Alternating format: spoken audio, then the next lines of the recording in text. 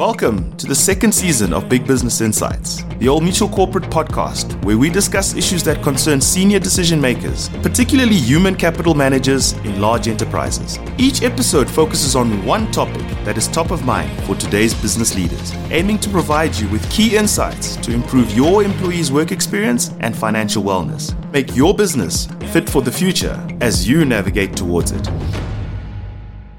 I'm blessing Utete, and in this episode, we're going to discuss group risk benefits. It's an area of employee benefits that's seen a lot of change recently pre- and post-COVID, with employers and employees enjoying much more choice than before. So today, I've invited Mariaan de Jongh, Old Mutual's Group Assurance Business Executive, to help unlock the subject and give us some insight and pointers for employers. Welcome, Mariaan. Hello, Blessing, and thanks for having me. Great, let's get into it. Just looking at the trends that we're seeing from an employee benefits perspective, especially risk benefits this year, what would you reflect on as the trends that you've seen? COVID forced employers to look carefully at their risk benefits and to consider whether these are still adequately meeting the needs of their members. A bigger focus on wellness has emerged, with many employers engaging with insurers to access their wellness offerings and also the offerings of specialized service providers. We've seen mortality risk stabilize after COVID, but we've also seen an increasing number of mental health related claims on the disability side. And of course, the world of hybrid and work from home means that insurers and employers have had to reconsider what it means to be actively at work. Those are some interesting insights and trends, Mariaan. I think we're going to really have some insightful conversation around some of those topics you've highlighted. But if we just focus now on death and disability benefits in South Africa post-COVID, what does that look like? Death and disability products have definitely been in the spotlight recently, with the focus being on having adequate cover in place for members and their families to support them through times of need. The products themselves are very well developed, they're comprehensive and flexible, and as such not much has changed in this space. What has changed is the value that is placed on these benefits and the extent to which employees and employers engage with their risk benefits. Employees are much more aware of the benefits and are keen to get the most out of their benefits packages. So is there anything new that's being offered from a benefits perspective? As I mentioned, the products are fairly well developed, and because of this, in response to the greater engagement with the benefits, insurers are focusing on improving the customer experience.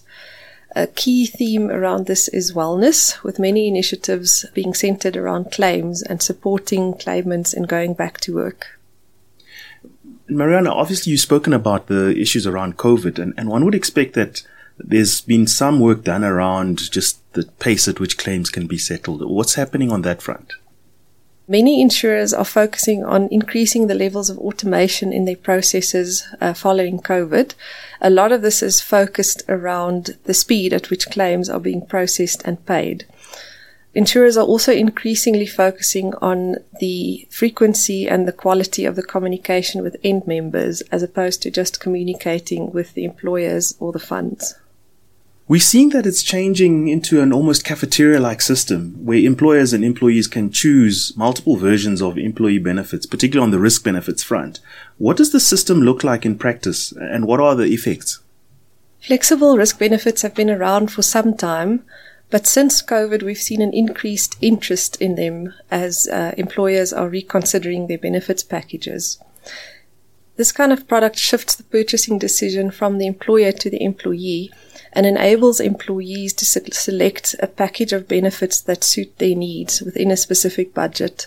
For example, a young single person with no children might choose to decrease their level of death cover but increase disability cover to reflect the long expected working life that they have ahead of them. Another benefit of this system is that it's dynamic. Employees can adjust the level of cover to suit their changing needs. For example, if somebody buys a house, they can decide to increase their risk cover. The result of this is that an employer will allocate a certain budget to risk products, but they will end up with a pool of benefits that is customized to meet the needs of each employee rather than everybody getting the average benefit. But how does this system then dovetail with just your increased awareness of benefits? These type of benefits allow employees the opportunity to engage with their risk benefits and select the benefits that are most appropriate to their needs. As such, it ensures that there's a better match to the needs and contributes to greater financial wellness amongst employees. And of course, for this type of system to work, access to good financial advice is critical. And from an employer perspective, in terms of just how they go about putting together a package like that, what would be some of the things that you would suggest an employer considers when they think of going flexible? Group risk benefits can be quite complex, and there are a lot of options available. The most important thing for an employer is to select the benefits that will best suit the needs of the particular employees. So I would have to say in this case, the value of a good risk-benefit consultant can't be underestimated. So, Blessing, that is where you come in. Yeah, we'll gladly help employers with that kind of complex decision-making. The other aspect is around the employer's value proposition to the employees. And I think when you talk flexibility, this is a key part of an employer's value proposition to employees. So from an organizational perspective, how should human capital or the human resources teams manage these things? That's right, Blessing. Flexible risk benefits can be a powerful addition to an employer's benefits package and contribute towards staff retention. There's an onus on employers and insurers to create an environment of understanding. This can be achieved through including a risk benefits module as part of induction training or through various other sources. Other information can be made available on the employer's intranet, such as informational videos, and it also can be supported by emails or regular communications reminding employees of the choices that are available to them. As I mentioned before, for this to work, it is important that employees have access to good financial advice. There seems to be a very valuable component that employees miss in risk benefits, which is the funeral benefits part of risk benefits. Why are they such a strong value proposition within group risk benefits? And are employees generally aware of the existence of these and their real value? Great question. Funeral policies are very powerful as they meet a very real and specific need, which is financial support to members and their families at the time of death of a loved one. A family funeral policy typically doesn't cover the employee or the member only, but also the spouse and children. And the policies can even be extended beyond the immediate family if there is a financial obligation there. Another key benefit of these policies is that they pay out very quickly, often within days or sometimes even within hours after a claim is received.